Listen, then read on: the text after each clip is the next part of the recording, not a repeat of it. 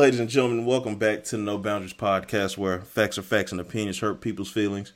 Please remember to rate, review us on Apple Podcasts, iTunes app, on Google Play, on SoundCloud. I don't know what it is that you do on Spotify, but please do that. And if all else fails, you can Google me, bitches, because we number one on the list. And when I say we, I'm talking about Will, I'm talking about Jay, I'm talking about the podcast in the cloud. You know all that good shit.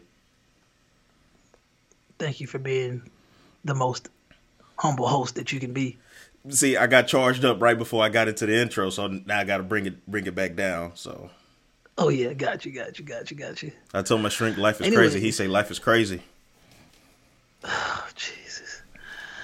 Oh man. I guess we can start off the show on a positive note. How was your Halloween weekend? I'm hoping that was a positive. Oh no, it was cool. Got out, went to a couple of spots I had told you about. Went to one place called Camp North End. It was a little dead, but again, it was a Halloween night, and it's not really a Halloween atmosphere. But what it has is like it's like a warehouse district that they turned into shops and restaurants. So there were some restaurants, and most of the shops were closed by the time we got out there. And then, since that was dead, we went to Ink and Ivy in Uptown, and it was a wait, but, good drinks. I would compare it to like a Prospect kind of place without bottle service. When you say it was a wait to get in or a wait to get drinks? A wait to get in. And wow. it's only a wait because there's so much social distancing going on that the tables are spaced out, and it's like, okay, you really got the room, but because you have to social distance, you can't, fill this thing up like you want to. Oh, so y'all extra out there, man. I'm telling you, dog. The Halloween night actually gave me hope. Like, it was pretty turned up out here. Like, I swear, as soon as the sun start creeping away, bro, I seen all kind of little ghouls and goblins just all over the streets, man. It was, kids was out, and it was actually, people like to correlate Halloween with like Satanism and shit like that, but it was pretty nice to see people being out and joyous. As ironic as that always is when you think about Halloween, but I saw some interesting costumes, and got out a little bit that night. It was cool, man. It was nice to see. I was like, this is at least one of the higher points of the year, post-lockdown. I mean, pre-lockdowns, but yeah. Post-lockdowns, yeah. The only goal I had to achieve on that Saturday was to listen to Ghetto Boys. My mind's playing tricks on me, and I achieved that goal. Gotta listen to Mind Playing Tricks on Me, especially when Halloween actually does fall on a weekend. Dog, you got to, dog. It is funny because I actually accidentally heard it, and I didn't even think about it until it was actually on. Mm-hmm. So, yeah, my mind playing tricks on me. That was perfect. I think no matter what was going down, as shitty as life may be for a lot of people these days, they definitely were going to achieve that moment of that high moment. And I really feel like it was like, no, y'all not about to take this Saturday Halloween away from us. Yeah. Straight up. That's how I feel like a lot of Texans probably felt. I see Charlotte is, like I said, they going above and beyond to virtue signal, but at the end of the day, well, see, it's good. I understand a business in Uptown playing by the rules. If you get closer or further away from the downtown area, the heavy populated areas, I'm pretty sure they would be a lot more laxed. But when you Uptown, it's a lot of authority around, a lot of snitches. You're gonna have to play by the rules. It just is what it is. Okay. Yeah, I'll still make plans to come out there that weekend. I mean, I already got the time off, and like I said, I haven't been through the streets of Charlotte before, so it's it'll be a fun thing to do, to explore your new home. It'll be fun. I'll make it work, regardless of whoever shows up. Yeah, hey man, I saw something, man, that was real interesting. There's this Japanese myth that I had stumbled across, and I thought it was wholesome. So thinking about positivity, there's a belief in Japanese culture that your face is the face of the person you loved in your past life.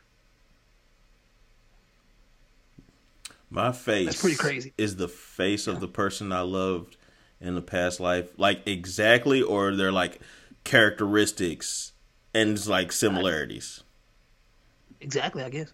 I Interesting. mean, everybody has a doppelganger, I guess you could say. Yeah. I told you about the guy in Mississippi that has my exact same name, right? I think you talked about it on the podcast, but I don't remember it. What happened? Yeah, I had went That to name is interesting to have. exactly. And to have first and last is crazy. Wow. I had went to a discount tire and I had bought some tires and like I bought them on a Saturday and like on that Monday I got a call from Mississippi randomly and I answered it and it's the guy's wife and she's trying to figure out who I am and everything like that and she says, well, they emailed my receipt to him because his email and my email are pretty close, pretty similar. Similar. Yeah, Yeah. and so they emailed, and I was like, oh, wow, that's crazy. And she was like, yeah, I was wondering who he's in Texas buying tires for. It's like, shit, he could have came and bought these motherfuckers. I ain't gonna lie to you. Which car was it? Say, man, why you do me like that? You can put some whole music over it. It definitely wasn't this car. It had to be the Challenger. Okay. It had to be the Challenger. Okay. Oh yeah, you told me that before. Damn, I guess all y'all JVs are trash. Pretty So much. so she definitely was skeptical about that purchase. He must have been out there being a thought before. Just saying, bro. Like that is interesting. I mean, to see what probably $700, $800, receipt come in and you don't see the money leave nowhere. Yeah, you might want to figure that out. Yeah, nigga out there messing with them scrippers, talking about some tires. They sound like James Harden. Man. But anyways, bro, I think last episode was pretty cool to listen to. I don't know how you felt about it, but I actually listened back to it, and there was some things that we said in there that was like, dang, I'm glad I said that. And I heard you say some things. I was like, man, I'm glad he said that. And it was just, I really feel like it was one of those episodes that just further reminds me that there are specific topics that we just need to stick to because we suck at other topics. So we're just gonna do the same thing today. Are we reformatting? I mean, technically, we're just accepting the fact that in order to keep the attention that we get, we just need to stick to certain things because nobody wants to hear about other shit. Once you figure out what you're good at, you just if it ain't broke, don't fix it. I can agree. We've been all over the place. I can agree. Yeah, we've been all over the place, bro. But yeah, there was this one moment in the last episode where you talked about and it stuck with me for like the whole week, and I really was like, damn, like that is a good question. And you basically said something along the lines of, should a woman aspire to date somebody that's like her father, or I think you said something like, is that a woman's aim when dating a man? And I could have butchered that, probably said it wrong. I'm going off memory here. When you said that, I mean, what's your perspective? What do you think? Oh, you're talking about when I said when women would say, "Would you want your daughter dating somebody like you?" or something like that. That's what you said. Yeah, That's what you said. some to that extent. And my perspective on that is absolutely not. But it's not for the reason that I would say a lot of women believe. Like a lot of women tell you that as a slight to kind of say, you out here doing bad in relationships, whether you're cheating or you're lying or doing whatever, and they want you to stop and think and say, well, would you want your daughter to date somebody that's a cheater, that's a liar, and something like that? And then, of course, the answer is no, but that doesn't encourage me or any other man to do better. It encourages them to educate their daughter better of how to spot these kind of people. In my personal opinion, because that takes a sense of accountability as well. Because there's one level where you can say, all right, I got a daughter now. I need to do better, and I need to provide an example. And then there's another levels like I need to provide an example of what kind of dudes not to be around. It's kind of like we've had this similar conversation when we talk about how women say that men want to date women that are like their mom. And to me, it's like you look at your parents and you see traits that you do like, and you see traits that you don't like. And you take that, even like we talk about that in parenting and we talk about that in dating, you mix and match what you like out of what you like and what you don't like, and you take that forward.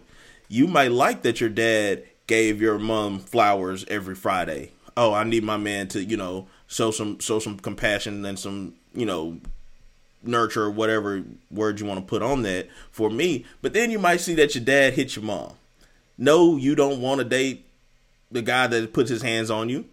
But, at the end of the day, that's your dad. You still love him. You might lose some respect for him, but you still love him. And so the dad isn't setting an example of, hey, this is the type of woman, this is the type of man my daughter should be dating. But at the same time, the daughter has the responsibility, too, to see these things happening in her environment and say, I don't want to carry that into my personal relationship. I don't want to carry those childhood traumas forward. For sure. Like you said, be the man you would want your daughter to date. And I have heard that before. And like you said, it doesn't really necessarily make me want to change, but it does make me, like you said, I have a daughter now, so I have to be a lot more, sympathetic or to the fact that, like, I got to teach this girl, or she going to be out here wilding, because I know I was that guy that, would be out here wilding. So I would think the most important thing is to lead by example, but also you need to be cognizant of the fact that she's probably going to meet a lot of trash, and she needs to be able to identify that trash. So I'm gonna be me regardless. But while I'm being me, I want my child to be sharp, so she can recognize danger as it comes. And we were talking about how the girl on last episode was basically like trying to bait her parents into looking at a candidate a certain way, but not realizing that, like, when your parental mindset clicks on, like, you go into protection mode and you want the best for your child. So if any immediate danger comes about, you're thinking totally different. People don't necessarily connect politics to how they raise their children. But unfortunately in this country, that's where we are. I hear so many stories about people that get disconnected from their parents based on political views. I think that's fucking retarded, but that's just me.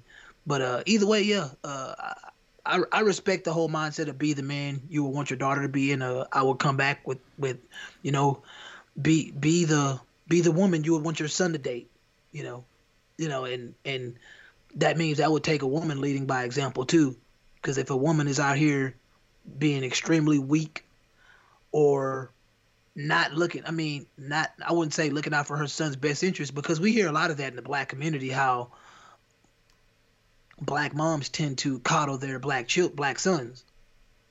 And I can agree that is a danger, because at the end of the day, I think a lot of black men may go out thinking that the black women they come across are going to be like that. And I hate to break it to you, gentlemen, you're probably not going to find a woman like your mom to that extent, especially not in 2020.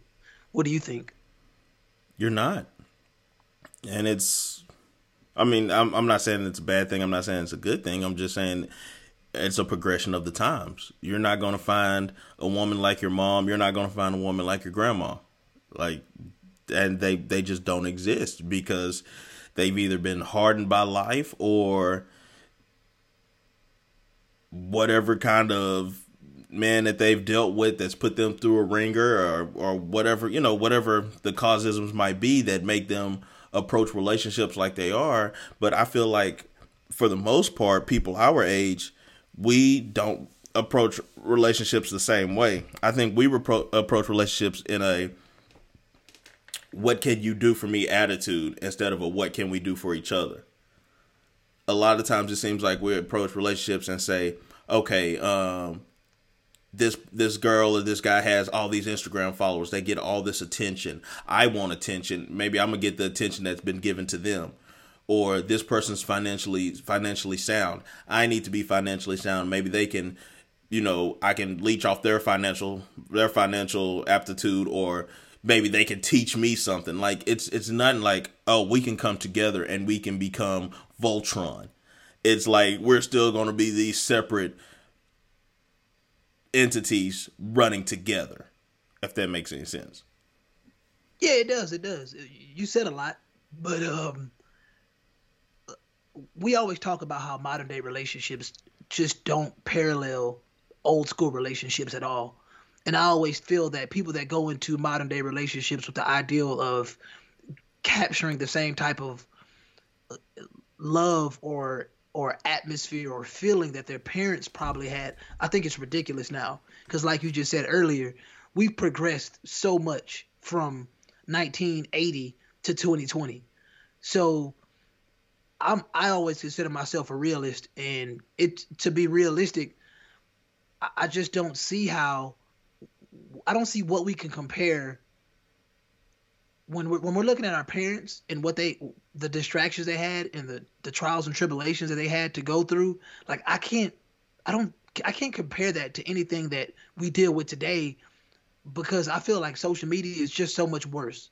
I feel like the phone distraction is just so much worse. I feel like the manipulation by the media is so much worse. And when I say media, I mean social media, I mean Twitter, Instagram, whatever you're on, CNN, Fox, like all that stuff has it's mutated into something that I don't think that our parents dealt with anything like it. And I don't really feel that they even know how to combat it. Like I feel like they could give us some solid advice, but I'll still look at our parents and be like, man, you ain't say nothing like this. It's wild in these streets. It's wild in these, like it's so wild, bro. I've bumped into 50-year-old women that are jealous of women in their 30s right now because of the freedom that they have compared to what they had to deal with. It's like, man, like, and when I say this, I mean really, like it's like a jealousy. It's like, it's not like a bitterness, but it's like, man, y'all got it made. Like y'all got dudes out here just cash apping y'all money. You just gotta act like you finna give them something. They cash apping y'all money, and they taking y'all out on $100, $200 dates. You ain't gave them nothing. You know what I'm saying? Like, and then on the flip side, it's like, man, y'all just out here just having sex with whoever. Y'all can have abortions whenever. You know, so y'all got all these types of contraceptions. Like, man, this is what we've become. And at the end of the day, man, it's different. Like different. And I not to be arrogant, I just really don't feel like the older generation. I feel like the older generation can say, well, we dealt with some shit, but I'm still gonna look at you like, man, you ain't dealt with this shit though. This some different shit. And for the most part, they seem to be a whole lot more cautious. Kind of to go back to what you said, with the whole abortions all willy nilly and the divorces all, at the blink of an eye. And I'm definitely cutting this out.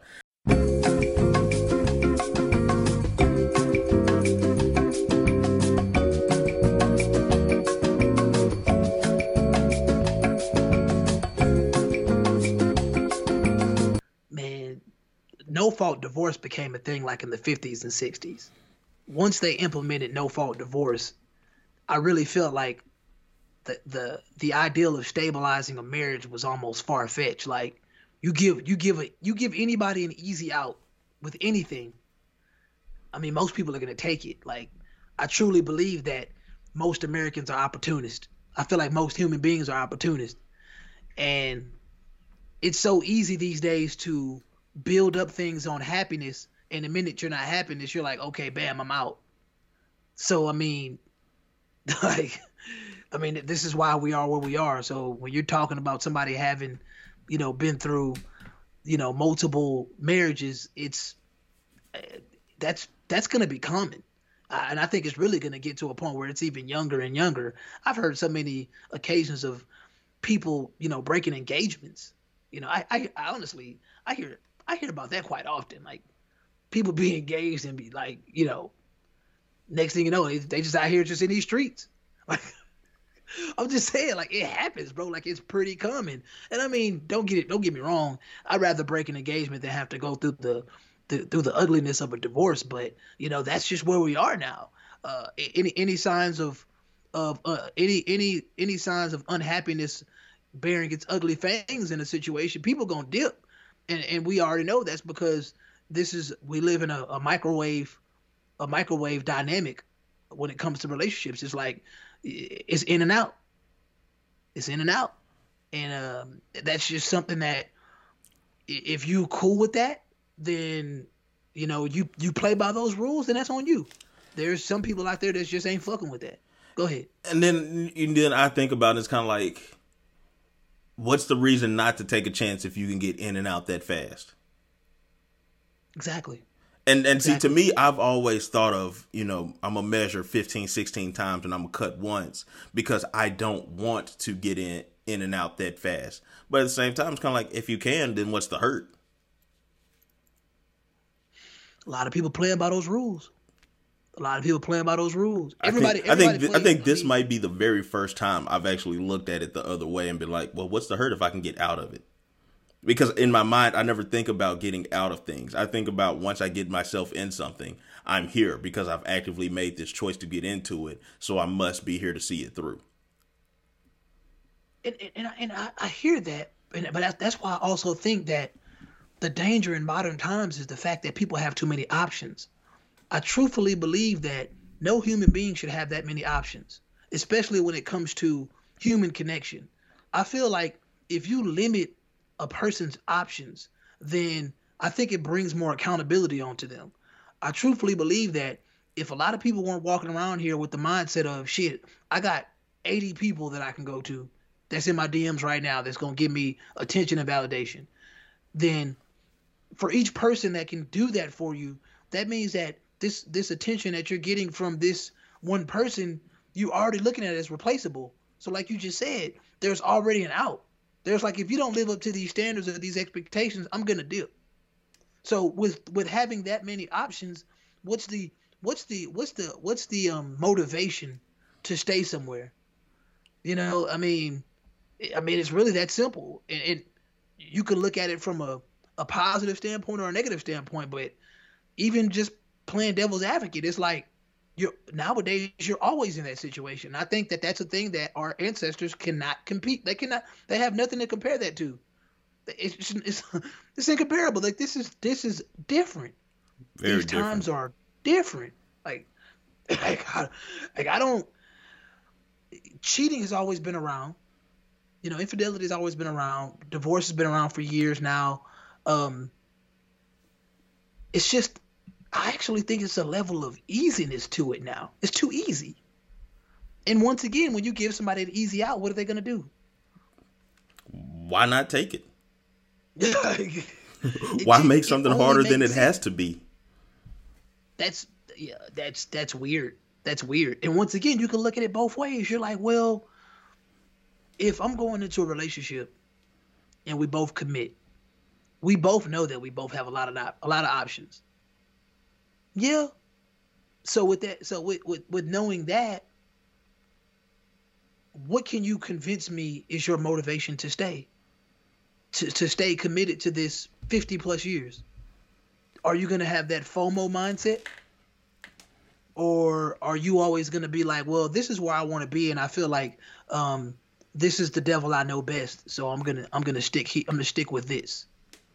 I think I've personally said the whole, stick to the devil that you know, and you've made the comment about me and at Summers that we're traditional people living in modern times. Very sucky situation. I was listening to Mike Tyson. And it's still Tyson 2020, by the way. Look, I was listening to Tyson, and Tyson was on some like, you're not born in the wrong time. He was like, you're here. This is where you need to be. And I've actually said it, too. I'm like, you are where you're supposed to be right now, whether you like it or not. 100%. But the fact of the matter is, we can't deny that our ideals don't fit with the times. Eventually, we'll adapt because that's what humans do. But it does suck to know that people like you and Summers were brought up in a world where you felt like man loves woman, woman loves man, they get together. Why, it's a very simple, cut and dry, vanilla type of lifestyle. That shit is complicated now because everybody wants, people want peanut butter, butter pecan. People want cookies and cream. Like people want it all. People want so many varieties that you end up falling in the minority when you just want something as simple as vanilla. That's insane, bro. It's insane. And then eventually, that group of people that just want the vanilla, they end up conceding, and they end up being in this situation where like, well, shit. If I gotta take some cookies and cream, it is what it is. I don't like these cookies. I have to dig them out if I need. You know what I'm saying? It gets complicated. So the people that wanted that simple life now are faced with this complexity that it sucks because they weren't prepared for it. And even in that sentiment, so now are you reflecting a lack of patience? Because again, this is something that we've talked about with myself as well. Hey, I want this vanilla lifestyle. The cookies and cream is right here in front of me. Am I going to wait for Bluebell to restock, or I'm just going to accept these cookies and cream and pick the cookies out? Like, what's my move? Dog, you over here looking at Bluebell, cats looking at Ben and Jerry's, man. Or, they just trying to get some, some Oat Farm. There's too many options. And side note, Tillamook isn't bad ice cream. Which one? I think it's called Tillamook. I ain't heard about that one. It's not bad. Very creamy. Me and the P-Towner made Sundays while she was here. I was like, I'm Bluebell to the boot, but it wasn't bad. I still don't fuck with Breyers or anything like that, but. Okay, at this point, I'm just making up ice cream then. I'm talking about Oak Farm. I'm pretty sure Oak Farm do got ice cream. Shit, who knows? If they make a dairy product, they probably got some ice cream. They make a dairy product, they make ice cream somewhere. Look, man, I'm just pointing out the fact that we have too many options. Mm-hmm. When you got all those options, when you just want to keep it simple. Now you got all these options. It sucks, man. And when you talk about lack of patience, think about what happens when you have all these options. You wanted something simple. It's yours. You want it now. Your patience goes out of the window, and then you end up putting yourself in a situation where everybody looking at you like you're crazy. It's like, man, why are you dealing with that bullshit? You could just go over there. You could just come over here. It's like, but this is what I want. But you making it harder on yourself because everybody else looking at you like, it really ain't that hard. Just make another choice. But the crazy thing about that is, you're just going to make another choice, and now you're going to draw this situation out for a long time because now you want that with this person, and it's a crazy cycle. And once again, I really don't think that there is a period of time where people really faced this type of, epidemic. Like, it's crazy to think. Who would have thought a lot of options would cause so much hysteria? But it does. You talk about a kid in a candy store. You would think that a person with an adult mind can handle a situation where they have a lot of options, but it's like, how do you truly gauge what's best for you when all of your options seem enticing? Because me personally, I'm not a vanilla person. That's obvious to see as well. But I see what you did there. So it's like really, what do you do? And I don't expect an answer from you because that's a situation that it's tough in your life as well. But it's tough in everybody's life because I really feel like this is something that I don't believe that humans are inherently good, but I don't believe that human beings want to intentionally cause harm to other people for no reason. So I think that every man and every woman out there that is in a relationship, in a marriage, they want the best for that situation. But let's be honest here. Options are a motherfucker. They a motherfucker, man. And I think above the options, it's understanding that there is always going to be something out there better. Always. Always, always, always. but you gotta kind of cherish what you had. Like Big Sean said in one of his songs, and everything you have is everything that you're missing. So you feeling like you missing out on things that, oh, I could have had somebody that's better looking, or I could have had somebody that makes more money, or I could have somebody that's more popular, something like this, something like that. And you think that you're actually missing those things, but you're really not. You're right where you're supposed to be.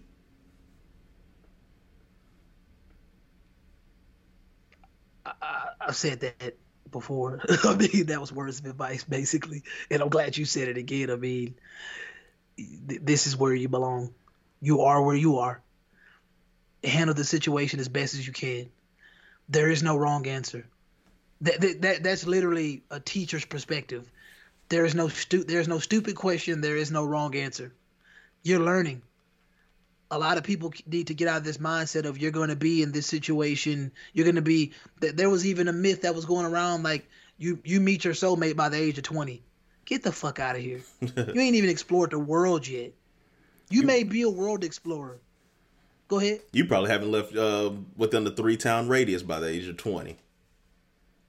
Talk about a soulmate. Like I had this conversation with this chick a couple weeks ago, and we had the soulmate conversation. I'm like, if you're looking at the simplistic definition of a soulmate, then I'm gonna have to tell you to get the fuck out of here, because I don't believe that there is this one person that you're divinely connected to, like the traditional thought of it. I think this comes from like Greek Roman era, where they're like, in a past life, speaking of past life again, you were basically connected to somebody damn near, in an innate life, like the in the womb, spiritually speaking, you were connected to somebody. And then you come to this spirit realm, and you come into earth from the spirit realm where you were connected with that soulmate, and y'all need to find each other again in the real world, in the physical world. You need to find this soulmate. Like, that shit sounds glamorous and romantic as hell. Like, I want that shit. But the reality is that that's bullshit. But now when you talking about soulmate, as far as there are going to be people that you meet that you just instantly connect with, y'all instantly vibe. I mean, I definitely believe that, because I do believe that there are just some people out there that just have that type of energy to them. See, I like people that have that type of energy and they don't brag about it. Those are my favorite type of people. Like, I get it. Some people are extroverted. They make good friends with people. They cool people, but like, it's almost effortless. I like the people that do it in the most effortless way possible.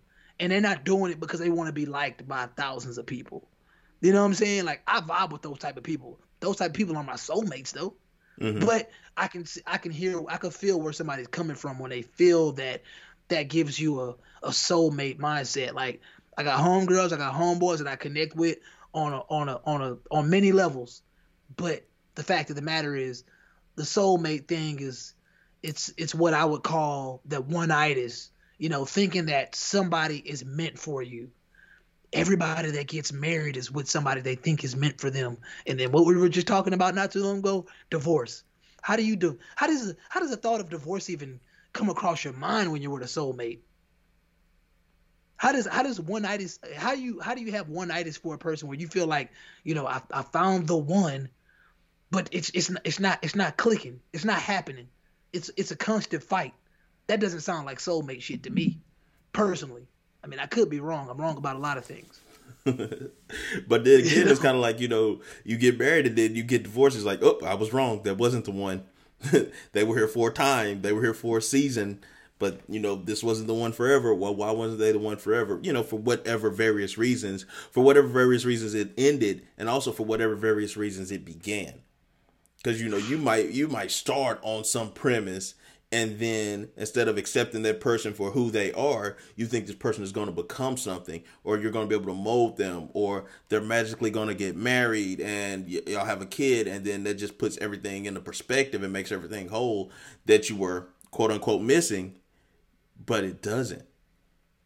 So now it's like, okay, am I going to continue to just float down this path, or am I going to make an adjustment and try to seek out what I truly need? Man, you're 100% responsible for yourself. You're 100% responsible for your happiness, your misery. All of that is on you. You may come across somebody that complements your life, but at the end of the day, you know, I don't get mad at people but for trying to make things work with with somebody that they feel is the one. But the reality is that's your decision to make. There's no divine spirit or entity that is guiding your relationship. Your relationship isn't special. Nobody cares. The only person that cares about your relationship is you and that person that you're trying to have this long-term relationship with. Believe it or not, everybody else they're just spectators. They just onlookers. You do what you do. But I'm sorry, ladies and gentlemen, to break it to you, the soulmate thing is a myth. It sounds good. It sounds good, but don't forget, a lot of y'all took the Disney pill at 8, 9 years old, and y'all still trying to find your Prince Charming. Y'all thinking that you're gonna find this guy that's gonna put the glass slipper on your big ass feet. That ain't happening. Like I was like, that's not happening. That's just not reality. And I had this conversation with one of my homegirls because she was talking about the whole concept of the soulmate, and what if we just have that concept wrong? Like, what if your soulmate just happens to be one of your best friends, and that's just what it's meant to be? Like, y'all just meant to be friends. Y'all don't hook up and y'all don't explore any kind of deeper relationship, but that's your person. That's the person that you go to with your problems. That's the person that you share your happiness with. Like, that's the first person on your mind when anything happens. And y'all may have never been intimate, may have never thought about being intimate, but still y'all are conjoined at a different kind of level. And also, I think a lot of times your soulmate always finds their way back to you. Like, that's that mythical part of it. But I do believe that happens with people in life, and that doesn't have to be an intimate person. It could, like you said, that could be a homeboy. It's like, damn, he like, well, I ain't seen you in a couple years, man. What's the deal? Like, and y'all get back together, and then life takes y'all away from each other. The next thing you know, y'all coming back. It's because it's almost like that, I want to say psychedelic string that you can't see. That's like, but it's there, and y'all are connected whether you believe it or not. And like you said, the person that you go through with your problems and blah blah blah. But it doesn't even have to be that deep. Sometimes it could be a lot more simplistic than that. It's just that person that you just genuinely get along with. They cross your mind a lot, and you don't even realize they cross on their mind. You on their mind too. Like it could be that simple. It really could be that simple. Like you almost, like you said, you almost psychedelically feel when they're going through something. You feel, it's like, man, let me check on this boy. This boy on my mind. Hey, you good? Man, yeah, but this and this and this happened. Just like you just have that link that you just feel. That's it. And it really probably doesn't get any deeper than that. Sometimes we try to be too deep. Everything isn't deep. It ain't that deep. Sometimes it just ain't that deep. Should just be what it is. Everything has a reason, but everything ain't deep. Yeah, exactly, man. You asked a question, man, and I always, you said you might find somebody better, and I've been hearing that for so many years now, and I just really, really want to know, like, is there a universal better? Like, when you're dealing with someone, because we always talk about upgrade, but when we're talking about being in a relationship with somebody, like, I guess you can automatically say, well, my last relationship, I used to get abused. My girlfriend used to slap me around, used to pinch me and stuff like that. Didn't make me feel loved. And so I go to the next girl. She pinches me, but she doesn't abuse me a lot. She makes me feel a little loved. So at that point, am I upgrading? Is this person better? Like, what's better? At the end of the day, what is the best option? Because like, once again, we talk about options here. When we're in a dating environment, like, how do we know this is the best person for me? To me, I feel like that's all subjective. Like I mentioned earlier, you might say, exactly. Okay, this person looks better. All right, cool. Let me go get with this person that looks better. So now that I got with this person that looks better, now they're looking at me like, I need to be with somebody that looks better than him. Like there's always these Sick, sick, levels sick. of subjectivity to everything. Oh, let me go with this person because they make more money. All right, cool, boom. But now they looking at me like I don't make enough money. So now I thought I was easing my life by getting with somebody that's better with money, and here I am. They're looking at me like you need to start making more money. And they, I'm motivating you, or I'm encouraging you to do better. No, I've just applied more pressure on myself to try to keep up with you. When somebody like me, when I was flipping burgers at Burger King, didn't care. They probably love the fuck out of me. But Love, then you're gonna look at it love the like, fuck out of my onion ring smelling ass when I came home. bruh. But they're gonna tell you in 2020, well, y'all just settling. You should want somebody that wants more for you. It's like, hold on. But if they're happy and I'm happy, what is more?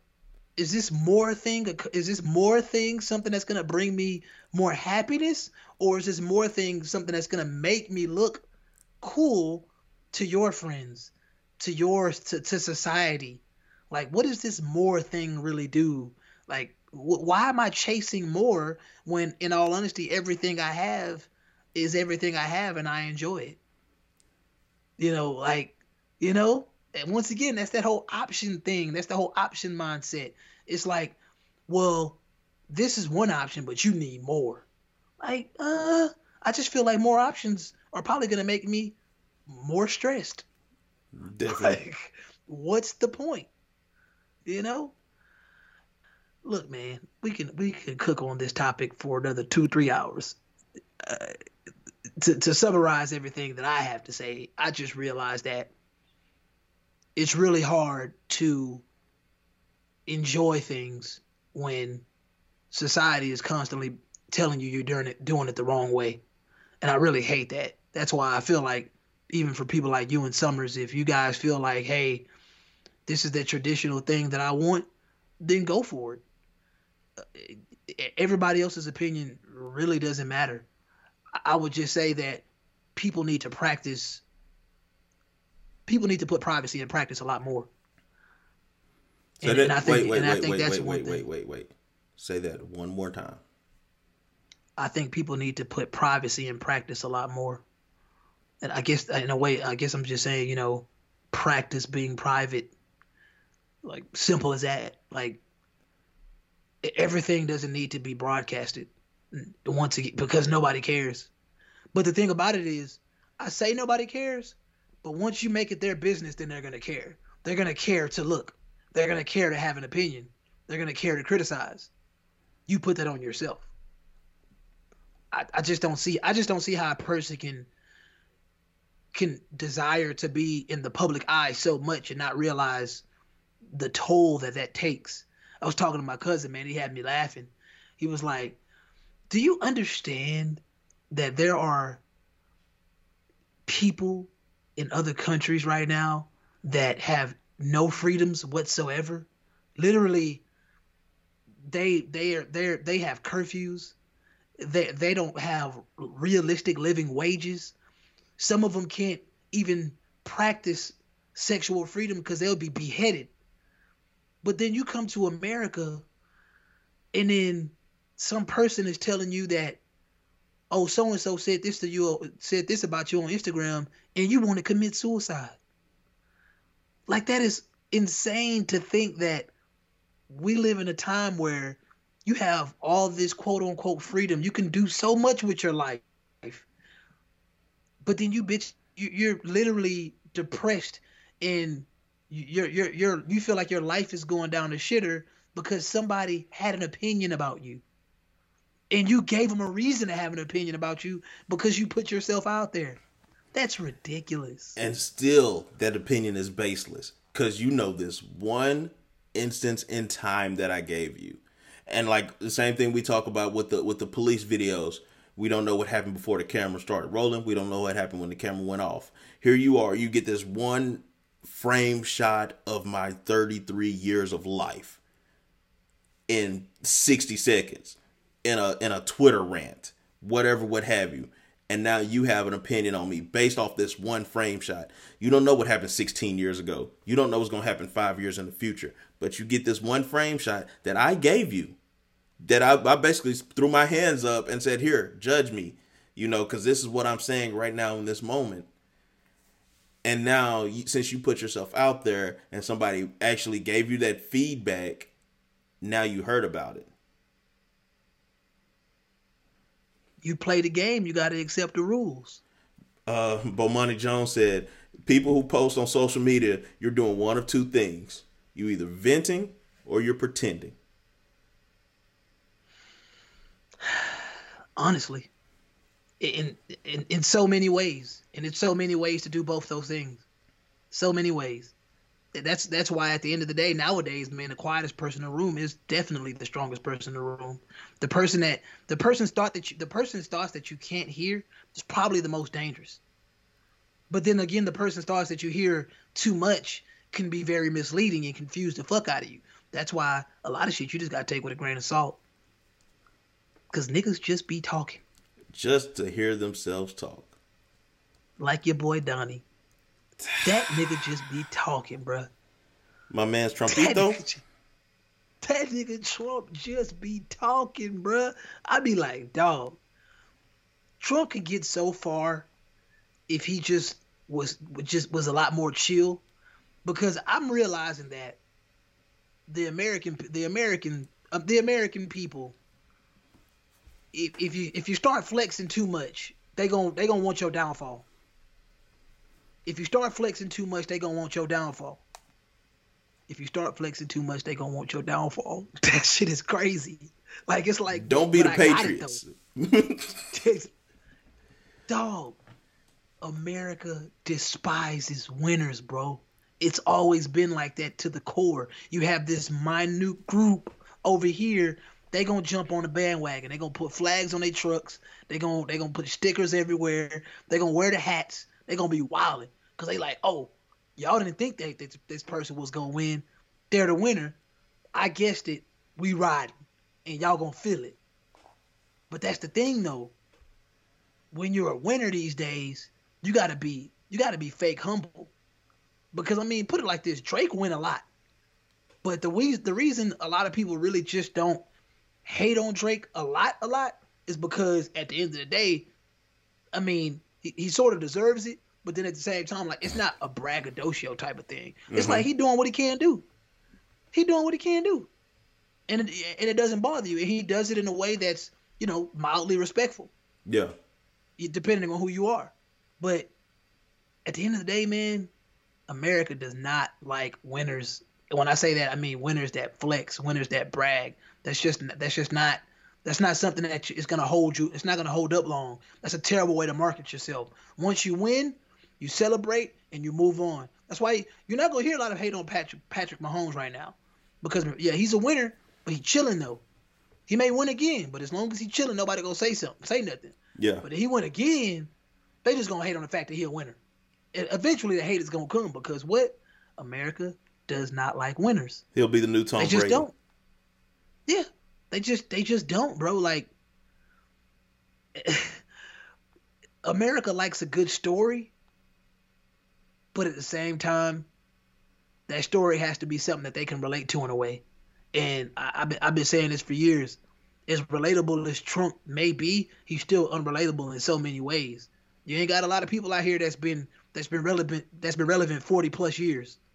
Like the dude it seemed like if you look at every decade in American history, Trump has been relevant in some way. And that's really wild, because that's a long run to have for a dude that really doesn't have any talent. What talent does this man have? Like, what does he do? Can he do magic? At least Houdini can do magic. Can he do magic? Like, I'm just saying, bro. Like, he doesn't bring. I mean, he like the Kardashians. Kardashians been relevant for what, 12, 15 years now? Why? Honestly. Why?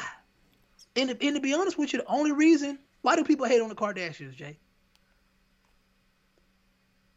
Because they stay winning. Yeah. They stay winning. Yeah, I couldn't find a reason. Like, I'm trying to think. Like, it boils down to like very superficial. Oh, well, they just look too good, or they are fake, or you make something up that's very opinionated. There's nothing based on fact. Except they just winning. They getting these. They got a long running TV show. They get all these endorsements. They have all these fans. They sell all these products. They're practicing generational wealth, honestly, because they just keep passing this down and passing this down. They just keep winning.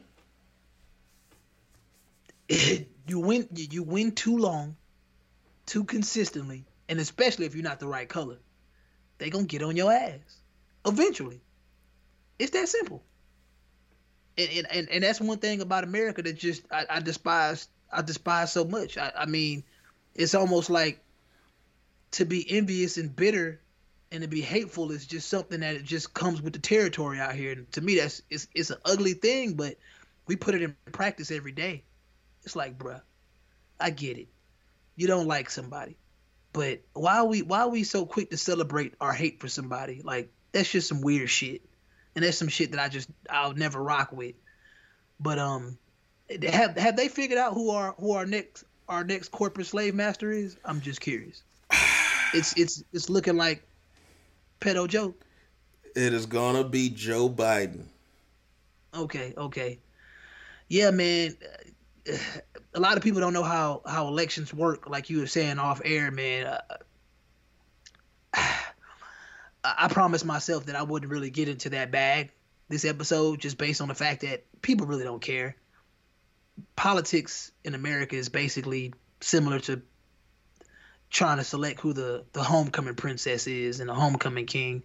Y'all niggas don't read, so why am I waste my time telling you what I read? Just know that at the end of the day, the value of your vote is y'all. A lot of y'all might as well still be 3/5 of an individual, because at the end of the day, y'all don't matter.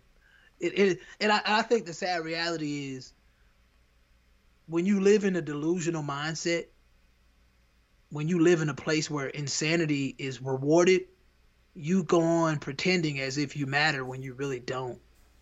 And my mindset throughout this whole thing is just, hey, I'm just ready to just get back to like a some sense of normalcy, just based on the fact that the Democrats are finally getting what they want.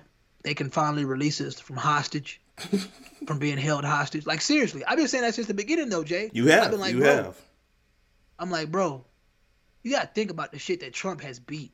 I'm talking about this nigga. This the guy that before he was elected, an audio tape gets leaked where he talk about grabbing chicks by the vagina because he can do it because he rich. You gotta think about that. He shit, said bro. he could shoot a man. He could shoot somebody on Fifth Avenue and not go to jail. And not go to jail. And bro, he still got elected. And after he gets elected, they start talking about Russian collusion, bro. And they've been trying to indict this man on Russian collusion for the past 2-3 years. After that, they start talking about impeaching this guy. On what grounds? To this day, I don't know. I don't know.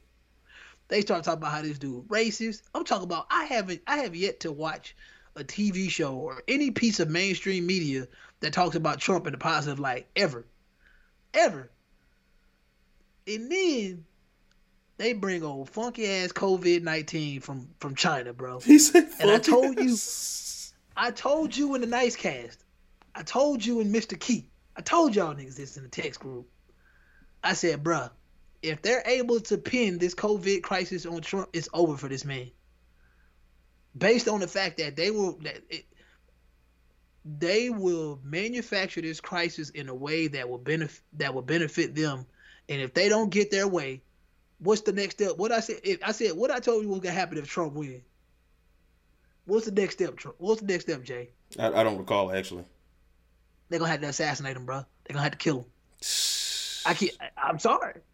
That was the next step. You already killed 200,000 plus people and put it on this man. What's next? You got to kill him.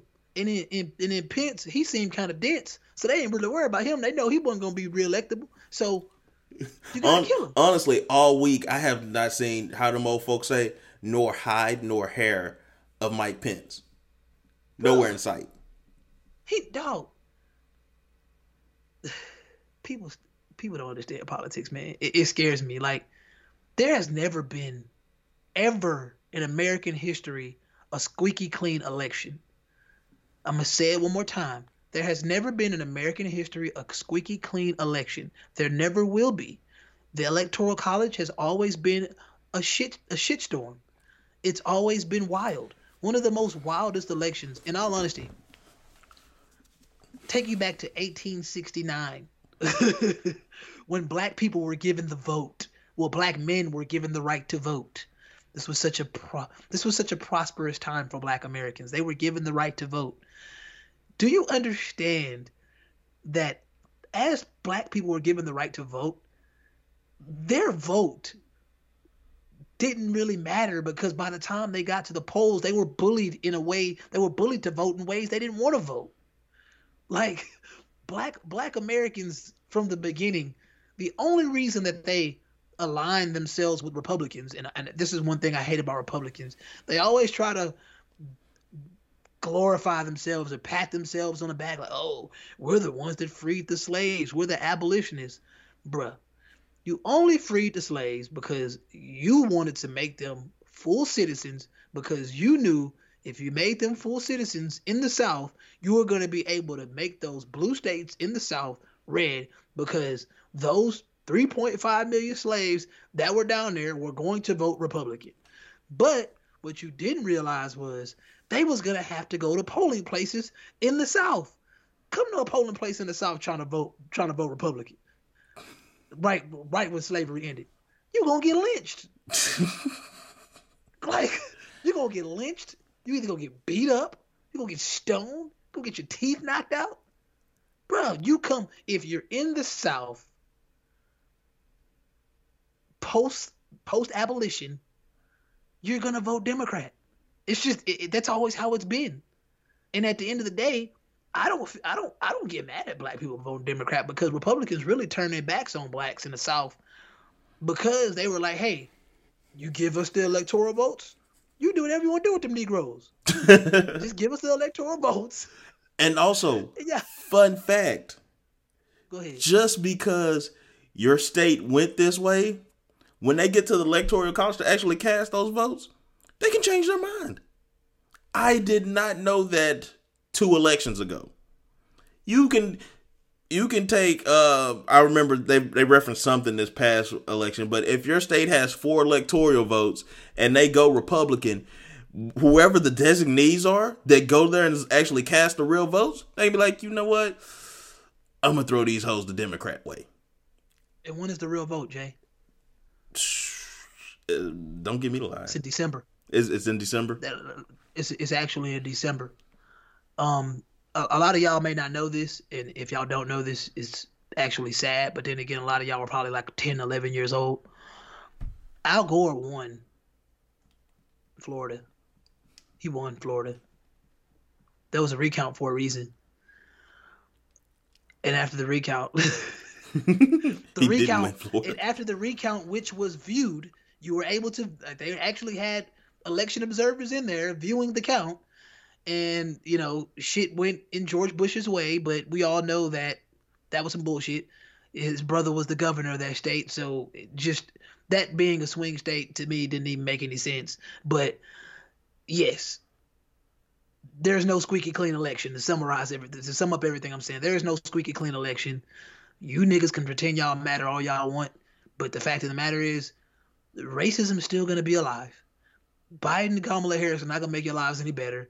And hey, I hope y'all celebrate. I hope y'all get what y'all want. You know, your team won.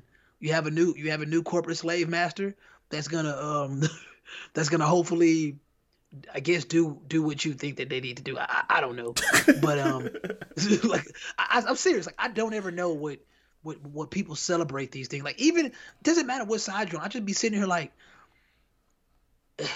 you're a working class American. At the end of the day, if you don't work, you don't eat. Like, I don't care what situation. I don't care what the politics are heavily represented in your country, in America. If you don't work, you don't eat. It doesn't get any simpler than that. And if you think that your life is going to get better, you know, because some elected politician is going to come in and brighten up your day, send unicorns to your home, send rainbows out of his ass or whatever. I don't know what to tell y'all, but the fact of the matter is, you don't matter as much as you think you do. We're all political pawns. We're political pawns, and we can go on continuing to believe that, we're making change in the world. Oh, the world's gonna be a better place now. I hate to break it to you, but if you can't tell me anything that has in the past 25 years that has happened that has any really a direct impact on your life, I think you're an idiot. And what gets me, like, I know there are some career fields that are directly tied to who the president is. Like, if you're working oil and gas when a Democrat is in office and they're trying to get on these renewable resources, it affects you. I understand stuff like that. But for the most part, I don't want to put a percentage on it because then that would show some level of knowledge and I'm winging this. You're probably not going to be affected too much. You start talking about tax hikes. Most of the people that talk about tax hikes, though, it's out of your tax bracket anyways. Can I ask you a question? You can ask me one. How does a state like Pennsylvania that depends on fracking vote blue when the candidate that is going to be elected is talking about eliminating fracking? A state like Pennsylvania votes blue because the Democrat, he campaigns in an area that is more suburban and is more heavily populated, and they don't give a shit about fracking. If you look at the map, the places where they actually do a lot of the fracking, they went red. But in those heavily populated places, those cities like Philadelphia, Pittsburgh, Pittsburgh big on steel. They probably should have went red, but I mean they should. Those places went blue. So and then they're more densely populated and they carry a lot more of the votes. And that's why I told you. That's why I told you they should randomize the electoral votes so it makes sure that everybody politics everywhere. So next time, Pittsburgh only gets 4 votes. That shit was strange to me. I was like, why would you vote against your self-interest? But like you just said, people in Philadelphia don't give a fuck about y'all jobs. You see how that works? Like, I'm over here doing what I do. I got an IT job. Y'all making y'all livelihood off oil and gas, and y'all lose y'all jobs. I don't give a fuck. That's America. That's America in a nutshell. That shit was wild to me. I was like, man, I was pretty certain. I was, Pennsylvania, I want to say he won Pennsylvania last election. He did. Barely. And I'm like, well, you would think that he would get Pennsylvania again based on the fact that you're going against 2 anti-frackers. Like, they're not fucking with that shit. So now you're about to decimate Pennsylvania's economy based on the fact that, like you just said, the electoral votes, based on population, they just didn't land in your favor. I mean, I get why Texas votes red because the oil and gas industry out here is pretty huge. Mm-hmm. So although he barely won, it still was it was still a significant reason to vote red when you're in the sector. Like you made a good point. When I say something doesn't affect you, I mean at the end of the day, if there's a will, there's a way. A lot of y'all gonna lose y'all jobs in the future. I mean, I hate to say it, based on who it happens. Certain presidents come in, people lose jobs, taxes and stuff like that. Yeah, you're affected in that way, but guess what? It ain't like your life is over. There are other jobs that are gonna bring themselves about. So once again, when I say that's why I mean when I say you don't really matter, because at the end of the day, if you don't fall into the field where that president or those politicians have a vested interest, then you're fucked. It is what it is. What you gonna do? You're gonna adjust, because guess what? If you don't work, you don't eat. Niggas, but I'm a person that shit. I believe in oil and gas, but shit. Do you think I don't got stocks in some green shit like charging stations and electric cars? Shit, I'm on that already. Yeah, I know that's the future. Like why wouldn't I be? Like, that's just dumb. Like, if you're not prepared to meet, like, once again, there was a time and place where they thought Sears was gonna be the number one brick and mortar store that was going to supply the nation for years and years with all kind of products. Niggas wasn't ready for Walmart. Bruh, do you understand that niggas can't imagine a world with no shopping malls? Bruh, shopping malls are damn near becoming extinct right now as we speak. Because I swear to God, I'd rather order up a whole bunch of shit, let it come to my doorstep, and send back what I don't like. Do you think you think 10 years ago when a nigga was getting a FedEx job that he was getting a job of the future? Nah. Niggas got FedEx jobs right now, probably finna be better off than niggas in oil and gas in a few years. That's the way the world works. And guess what? That cat with that FedEx job, he really just lucked up. He didn't realize that he was prepared for the future. That dude with the oil and gas job, he don't know what to expect. But guess what? If he loses that job and some green energy shit pop up, guess what he finna do? He finna right over there and sign the application. Got to. At the end of the day, gotta do what you gotta do. Because if you don't work, you don't eat. You don't work, you don't eat. But that's enough on that, man. I'm gonna end off on a more positive note, and just shout out to a few of our listeners, that give feedback, and even though I may say some things that are pretty harsh, they not scared to get on my ass. Yeah, I think you said something bad about TSA and Nicole got on your ass. Yeah, she did, man. And I'm gonna say this though. I'm gonna say this, and I'm gonna end on this note. When I talk about TSA, in the same vein I talk about teachers, people don't have to accept this, but I would like people to understand the history of TSA and just give a quick rundown. The TSA only came about because of a manufacturing crisis.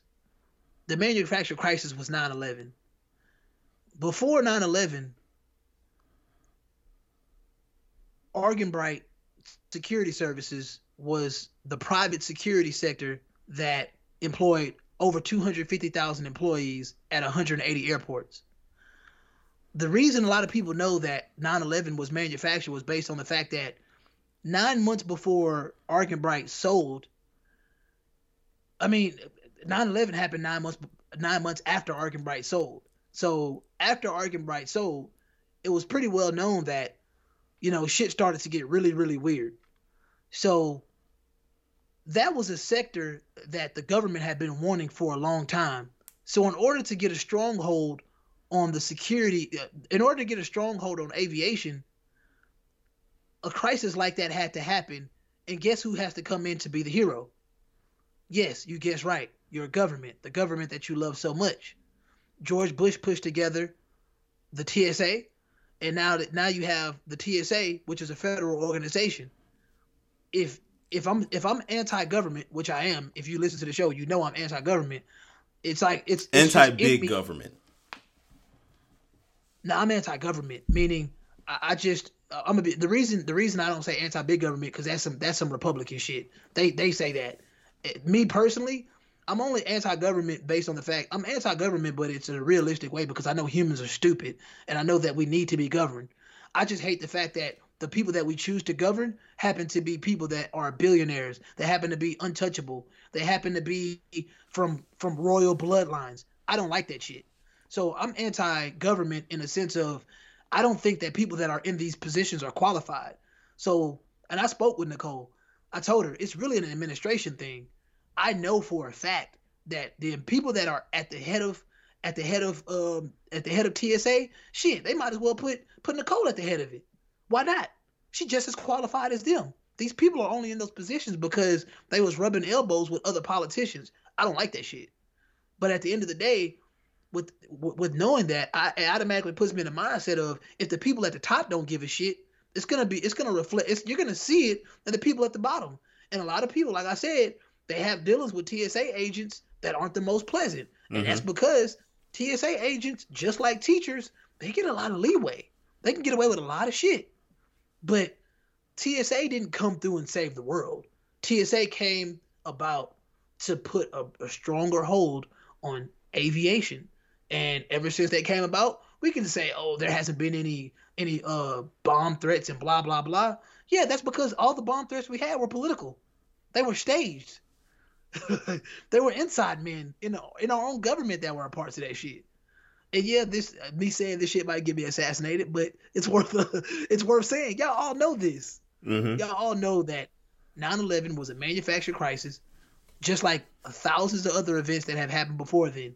So yeah, when I talk shit about TSA, I'm not talking about shit. I'm not talking shit about the individual people in TSA because I feel like those people are just doing the best job they can. But at the same time, if you have shitty administration, it's gonna reflect. What do they say about the head and the snake? The head of the snake, the head of the snake and the tail of some shit. Cut the head off and the tail will follow. Something like that. I really feel like administration, a lot of these government entities it's a brainless snake. So if you following somebody brainless, what you gonna do? You gonna do some brainless shit. There are individuals. I mean, we talk shit about cops in this country every day.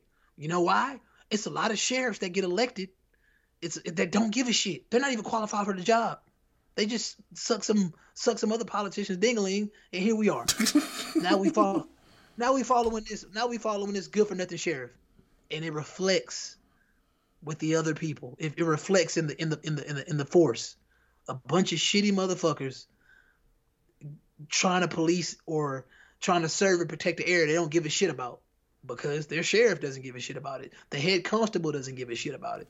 So on and so forth. So yeah, that's that on that. But either way, I appreciate the feedback. I don't bite. I don't bite, bro. I love it, man. That lets me know that I'm saying something. Cause if I ain't saying nothing, y'all ain't saying nothing.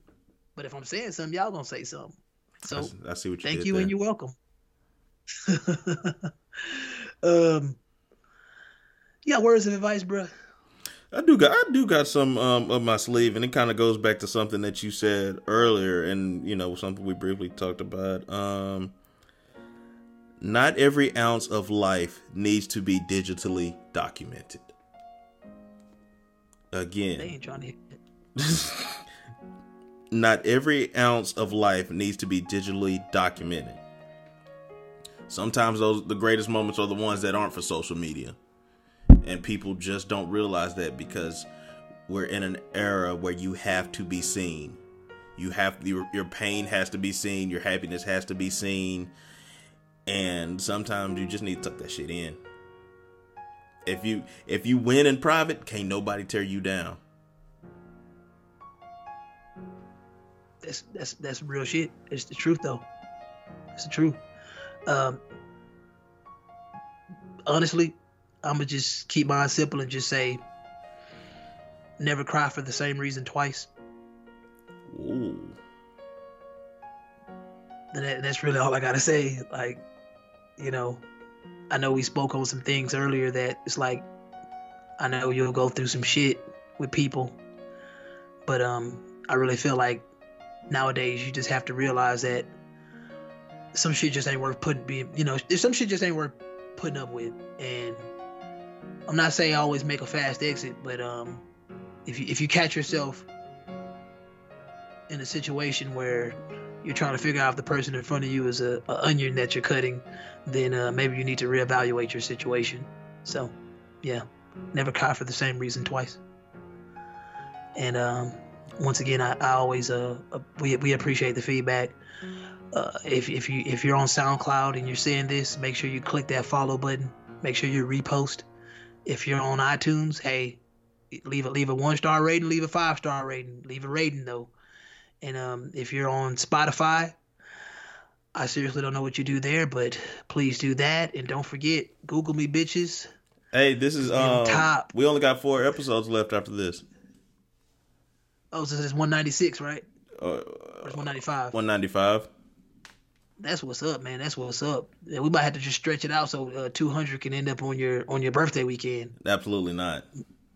I know. That'd be terrible. I want to be done with this foolery. I know. It's been a fun ride, man. It's been a fun ride. 200 is gonna be magnificent. I think we need to try to get some people on. It's been hard though, man. People are so busy, but then again, people just don't like us too. So yeah. Anyways, oh no, we might figure some shit out and have some people call in. No, we'll see. Yeah. Sean, if you're out there listening, man, if you're still alive, man, hit us up, bro, and we'll hit you up too because we know the phone works both ways.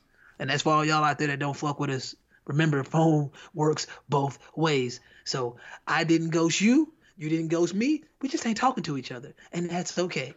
And with that being said, this has been the No Boundaries Podcast. Thank you for listening. But ever since the dawn of civilization, people have craved for an understanding of the underlying order of the world. There ought to be something very special about the boundary conditions of the universe. And what can be more special than that there is no boundary?